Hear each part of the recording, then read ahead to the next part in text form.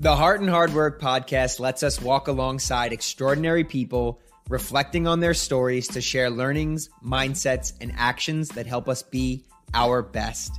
I'm the host, Rob Maloney. I've been guided by teammates, leaders, and mentors through life's most intense challenges, and they've empowered me to build this podcast space so we can grow together. We all face different challenges running our own races, but we can celebrate the power of our diverse stories, united by the thread of building our best selves with heart and hard work. We just spent the first half of this podcast, special edition, talking a ton about the performance paradox, how the power of turning the power of mindset into action. And we talked a ton about the background, the inspiration, the mindset that shaped the reason why you wrote the book, and really how to recognize the difference between the learning zone and the performance zone, and how and when we need to make a change. And so in the second half of this conversation, I'd love to talk a bunch about your insights and the research-backed information that you have found a way to cram into this concise and effective book for how we can actually go about making some of those changes in our lives. And actually, that's the first place I wanted to start with. Can you talk a little bit more about your framework for the cornerstones of change? Yeah, the cornerstones of change are the four things that make us effective learners and performers, and that make us kind of motivated and effective learners and performers. And so first, we need a why. We need a reason to care, and because both the learning zone and the performance zone require effort. So why spend that effort? We need to reconnect with that. Second, we need a growth mindset, which is the understanding that we can change, that our abilities and qualities are malleable, and they're things that we can develop over time.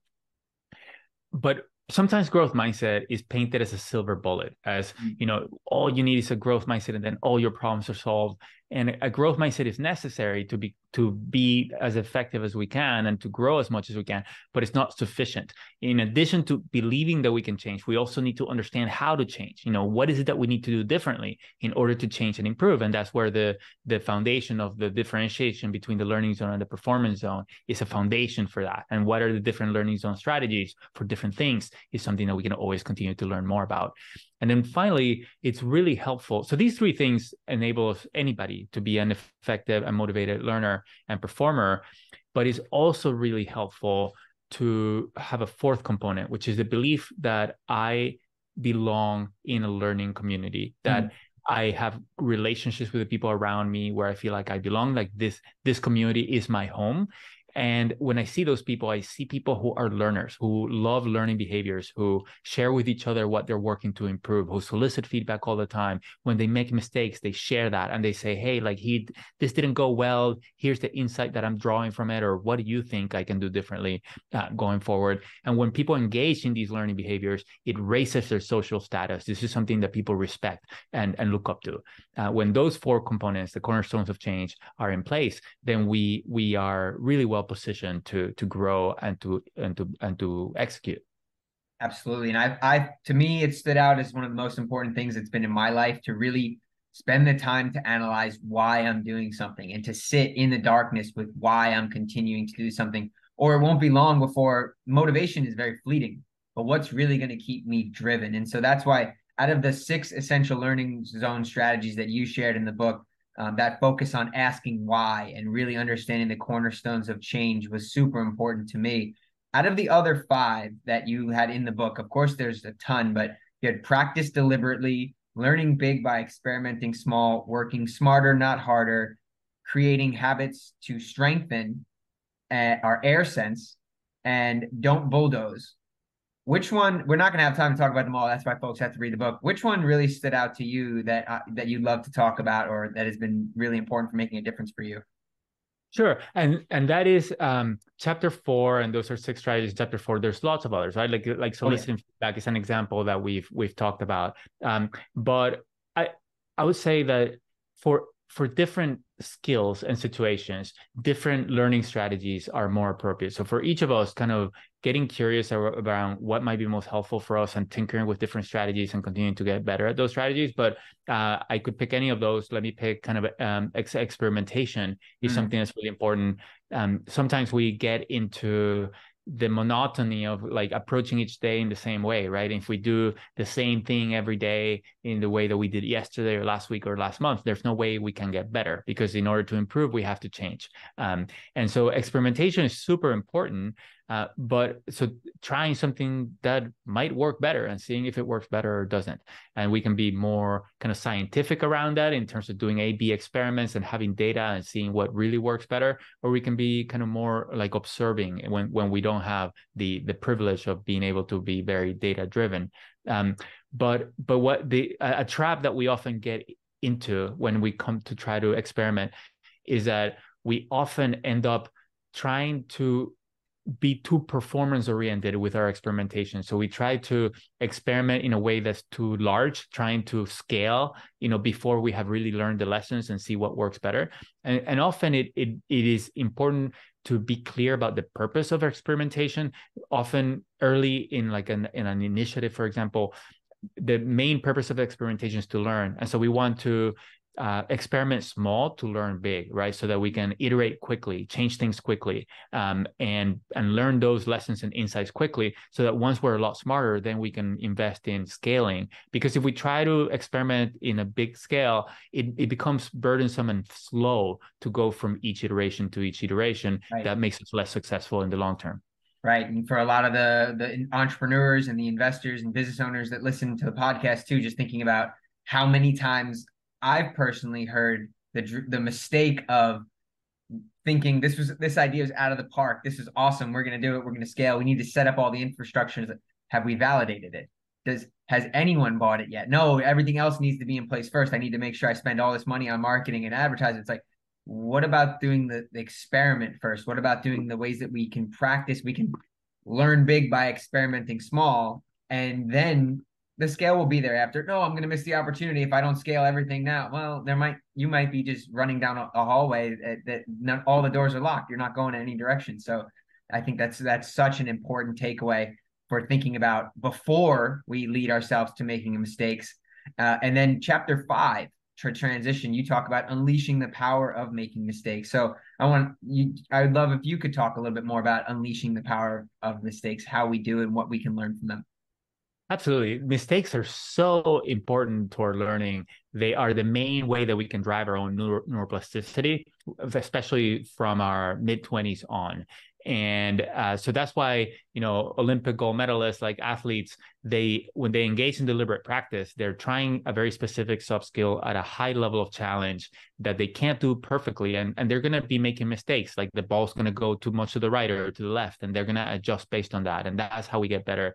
But on the other hand, so when we make mistakes, we don't learn from mistakes. We learn from reflecting on mistakes. So when we make mistakes, we have to think about them and think about what led to this mistake and what can I change. And so often, for example, when we have customer support departments and a customer has a problem, we are often trying to solve the customer problem, trying to perform to solve their problem, which is important, that's necessary, but we often miss the opportunity to think about how can I change the systems and the tools and the processes so that this same problem doesn't reoccur with a different customer. Or sometimes where our customer support function is in silo with other parts of the organization, and we are not sharing our insights that we're learning in customer support with marketing or with product, right? And so how can we really learn from mistakes, and how we can change so that we can improve in the future is something to think about.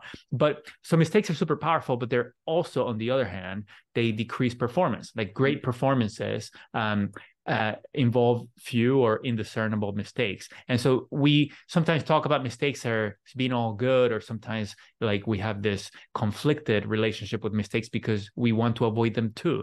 And so in chapter 5, like you said, I talk about four different kinds of mistakes because we need a more nuanced understanding of mistakes. So the first kind is the stretch mistakes, which is when we're trying something in the learning zone difficult that we haven't mastered yet. We can't expect to do it perfectly. We have to expect to make mistakes.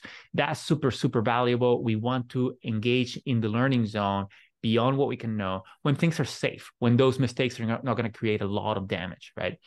Second, there's the high stakes mistakes, which is when we do a mistake that is really going to cause damage, is going to either hurt someone or is going to be, very detrimental to our results or to our revenues or whatever. So we want to try to minimize those mistakes. And when the stakes are high, it's totally reasonable to go into our performance zone and just focus on what we know best, trying to minimize mistakes. There is a time and space for that.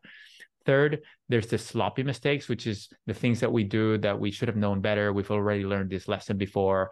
And, when we make these mistakes, we can kind of either laugh at them, and if it's nothing important, if it can bring joy to our lives, or obviously we can also think about what led to this mistake. What can I do differently in the future to avoid it?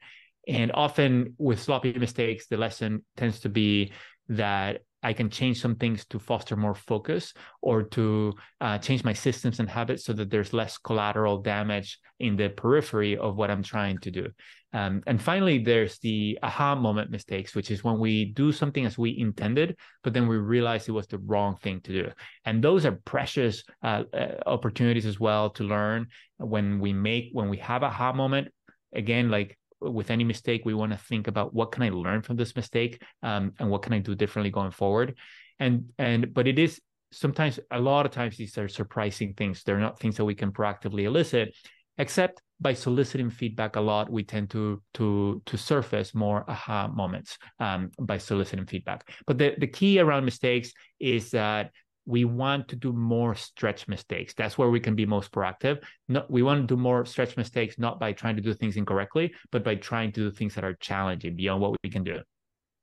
Yeah, it's so great to hear you break that down as an actual framework, because otherwise we risk avoiding mistakes always altogether if we can't classify the different times. And that's why the book is really an awesome resource for that, being able to classify the different times and places when we are in a high stakes mistake. Obviously, no one wants to go out and waste $1 million, but you talk later in the end of the book about some organizational success factors and what leads to the ability to do that, not just at the individual level, but as a leader. Yes, mistakes are costly, but so is tuition, right? That was a quote that stood out to me. And if we ignore mistakes, or if we fear them, or if we try to put them away and we don't learn from them, we just spent a bunch of money on tuition, and then it just was wasted. But they become those very powerful learning opportunities, and we deprive ourselves of those if we don't seek them. But so there is a time and place. Is there more in your mind? Is there a good clear distinction for when there's a time to seek making mistakes, or how to go about it? I know you talk about it later in the book for either the individual level or leaders. Well, we want to habituate and systematize the learning zone. And that's going to involve mistakes of different kinds. But for each of us as individuals, teams, and organizations, that's going to look different. There are some organizations that use video, for example, in just videotaping their interactions with customers with customer consent, and just it turns out that the professionals who review their video most often to learn from it are also the highest performers. Or there's organizations that create peer coaching groups where people are encouraged to just meet once a month and talk to peers about what they're working on or what they're struggling with, or share ideas. There's organizations that use a ton of experimentation, like A/B testing, and there's organizations that change their meeting agendas, like their weekly agenda. They put in a topic in that agenda that is not just performance oriented, but learning oriented. Like, let's share what we learned last week and what we can do differently going forward. And so there's tons of different learning zone strategies and systems and habits that we can systematize, but it's going to look different depending on the culture we're building and what kind of work we do. But the key is to think about how do we want to, because often we have performance zone systems, which are important, they're critical. Yeah. How do we track performance? How do we keep ourselves accountable? But we also want to keep ourselves accountable not only to results, but also to learning and improvement and progress and the behaviors that we agree are important. And so also creating systems and structures for that as well. Yeah, I think that the underlying theme is create a system, right? Don't expect it to just happen, because we're human, so we naturally are going to seek comfort in whatever level we can. So having some system, I know some of my colleagues always talked about 80-20 rule, where they do 80% of their primary work, and then they seek 20% of their time to be devoted towards stretch assignments or something where they're learning a skill that they're interested in. They're not necessarily masters of it, maybe not even proficient, but they have a chance to learn and solve a problem and tackle that after that key amount, that key core work that they're expected to deliver is performed. Then another way that you talk about that is framing learning and performance and providing clear guidance in the book, which stood out to me on these approaches. And I thought about the metaphor again. We're loving analogies, but of the boat. The boat is the ship on the water, and if there's a fire or a mistake or something on top of the boat, we can quickly clean it up. We can learn from it, and we can move on. But if there is a foundational hole or a challenge or a mistake or a problem in something below the water level, that's going to lead to something much worse, and that can quickly bring us down. So maybe that in itself too is a way for leaders to think about what are the types of things and what are the kinds of situations where we can afford mistakes.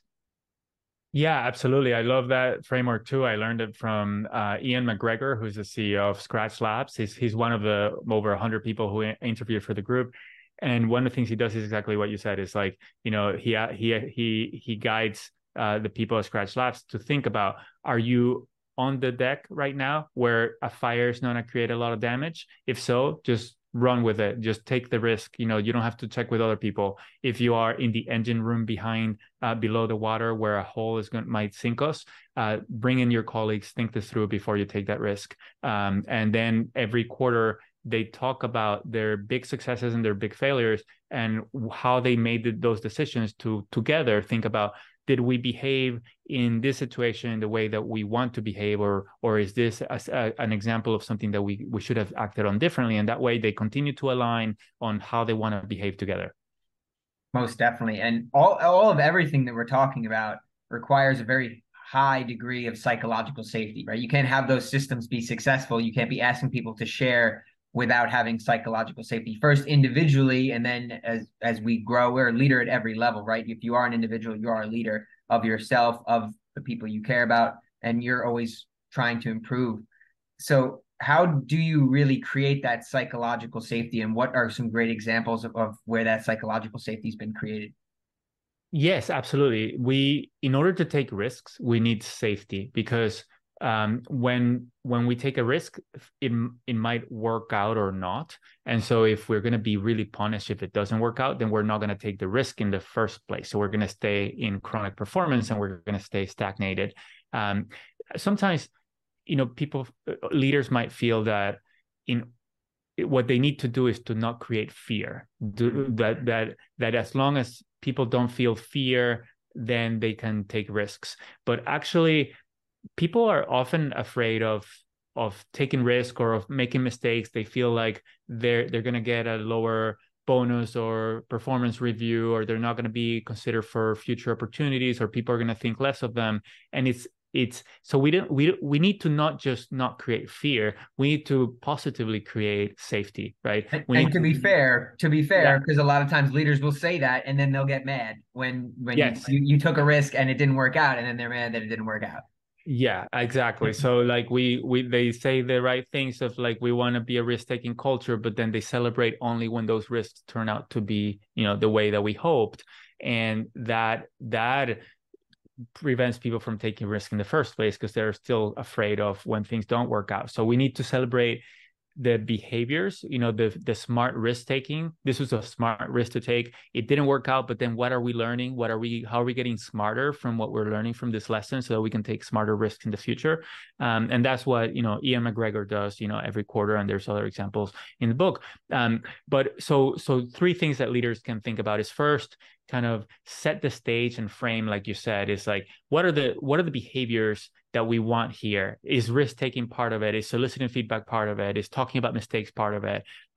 Why are those things important? So setting the stage, which also involves frequently reminding people of these things, because sometimes we make the mistake of explaining what kind of culture we want and then assuming that everybody's going to remember that. But we need to reinforce these messages, celebrate them when we see them, continue to point people's attention to it, and help them explain and see what we see. So that's number one. Number two is create systems and habits for the learning zone and the performance zone. We've talked about that. And number three, super important, is to model learning visibly and explicitly. Sometimes, very often, leaders do take on learning behaviors, but they do that in private, right? When other people aren't watching. And so if people see they hear the leader talk about the importance of learning, but the leader comes across as a know-it-all, the behavior is going to talk louder than the words, and people are going to emulate the know-it-all behaviors. And so we need to, share what we're working to improve, solicit feedback ourselves,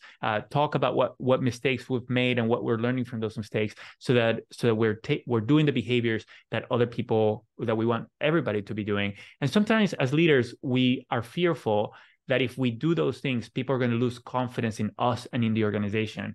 But it is these learning behaviors that make the organization stronger and more likely to succeed, especially in the complex and fast-changing world that we live in. And so we need to first understand that ourselves, and then be able to remind people all the time that these are the behaviors that are going to help us be stronger and create the change that we want to create. Absolutely. So important. And the last thing I really think we're going to have time to chat about, I could sit here all day and talk to you about this, because it's fascinating to learn more about how to get better at the things we care about, and these mindsets that have changed my life. But you talk about framing for learning culture. In 2017, Carol Dweck published a unified theory for human needs, on human needs. And she covered belonging, predictability, competence, trust, agency, status, purpose, and overarching logic. And as you're talking now too, as much as we can focus on these things consciously and create systems, it's very difficult to know what we don't know, or to be aware of what we're not aware of. And especially as you're a leader, someone might not check you, keep you in balance. It could very well be the things that we're saying that we think are compliments, that we think are growing the people around us, or we think are sharing a growth mindset, but are actually some of the biggest hindrances to that. For example, in belonging, in a know-it-all culture, you might hear something like, you belong here because you're a genius, a natural, you're gifted, you're talented. Where in reality, that's not growth mindset at all. Those are nice compliments, maybe, depending on the person. I've come to not like those as much, because they're focused on really the wrong things, kind of like inherent abilities, as if I didn't work hard to get to where I am. But instead, how can you share more messages of, you belong here because you care about our mission, because you're competent in what's needed to get started, but you're committed to working hard and collaborating and developing, and that makes a big impact for us and our team. So I guess in the last little part, I'd love, can you reflect more about your experience working with leaders, and how the things that we're not aware of and what we think are positive actually become a hindrance to our ability to cultivate a learning culture? Yes, and so one of the things we can do is think about the core values that we've agreed as a leadership team, the key behaviors that we encourage, and think about, do those communicate that abilities can be developed, or that people are naturals and gifted and talented, and that continuing to change and develop and evolve ourselves every day is something that's really important, and that we are encouraging those behaviors so we want everything to communicate that people can develop, and then how to develop those things. What are the systems and habits that we can use in order to develop those things, and obviously to perform as well. We want kind of performance systems and learning systems. And like you say, often we're not aware. We might be kind of talking about something in a fixed mindset way, and we're just not aware. We never really had that insight. And so the values, reflecting on the values and the key behaviors, reflecting on the messages that we send. So if we send kind of emails, or we can record our messages to our staff, and then ask for feedback to other people. Hey, do you see any message here where I'm communicating that people are gifted or naturals, rather than the importance of us continuing to grow ourselves. And so when we solicit feedback and we reflect and we look at what we're saying and writing, and with a different lens, with that specific lens, then we can uncover opportunities for continued improvement. Incredible. And this conversation has been very, very valuable to me. I know it will be to our listeners. And in sort of summary, in recap of everything, I just wanted to ask you to take a moment to reflect. And I'd love if you had a chance to send a message to yourself at any point in your life when you needed to hear it the most, and what lessons you could share, right? You get a quick message that you could share. When was it? What would you share, and why? I would share that first, I got stuck in chronic performance. I got stuck in a fixed mindset. I was trying to prove rather than improve. So I think a key message that I would love to have learned sooner, but it doesn't matter. Like, it's the most important things that I learned at some point is that we can always continue to develop ourselves. So we should be continuing to develop ourselves and focusing on improving rather than proving, and doing things that are worthwhile, that are going to be contributing to other people's lives. And the key message of the book is that if we focus only on performing, our performance suffers. So we need to not just work hard to execute, but work hard, like, deliberately to improve, which is in different ways. And that when we do this, when we incorporate the learning zone into our lives, it improves not just the destination, not just our results and our outcomes, but also the journey, right? We experience less anxiety and depression because we feel more capable to be competent in the fast changing world that we live in. We experience more joy from discovery, exploration, the awe, and the aha moments that we experience. And then we can develop deeper relationships with each other because we're more curious, we ask more questions, we listen better, we get to know each other better, and we develop more trust with each other. So it is, and I guess, like, a key message for me that it relates to all this is that happiness is something that I can create. Like, I had a fixed mindset about my happiness. I thought my happiness was a result of my circumstances. If I ever just achieve this goal, then I would be happy. And I learned from, The Art of Happiness from the Dalai Lama, that happiness is an emotion that I can generate from within myself every day.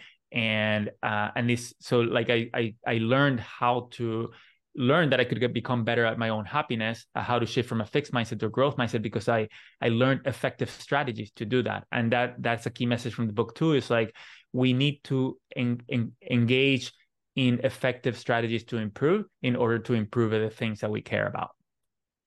100%. That's what resonates from the book from cover to cover. The Performance Paradox. I wish my background was a little better, but you can get it at Amazon and any bookstore. You could follow Eduardo on LinkedIn. We'll have the links to his website, to his LinkedIn, to the book for you to go check out. Highly recommend The Performance Paradox, turning the power of mindset into action. Get better at the things you care about, showing up for the people we love and care about, and just being able to foster those relationships. Eduardo, it's been so awesome to have you on this episode of Hard and Hard Work, to continue learning from you and to be on this mission together, to choose joy and to choose happiness and to be on this together. It's amazing. Thank you for being here. Ditto. Thank you so much for having me and for all you do. I love that, to be on this mission together with you. From me and the whole podcast team, thank you for joining this conversation of Heart and Hard Work. We hope you'll follow so you can continue to grow with us. If you enjoyed this episode, a great way to turn your reflections into meaningful action is by commenting, sharing, or liking us on your favorite podcast platform, Instagram, Facebook, or LinkedIn. It also really helps share insights from stories of heart and hard work with the people who can benefit from them the most.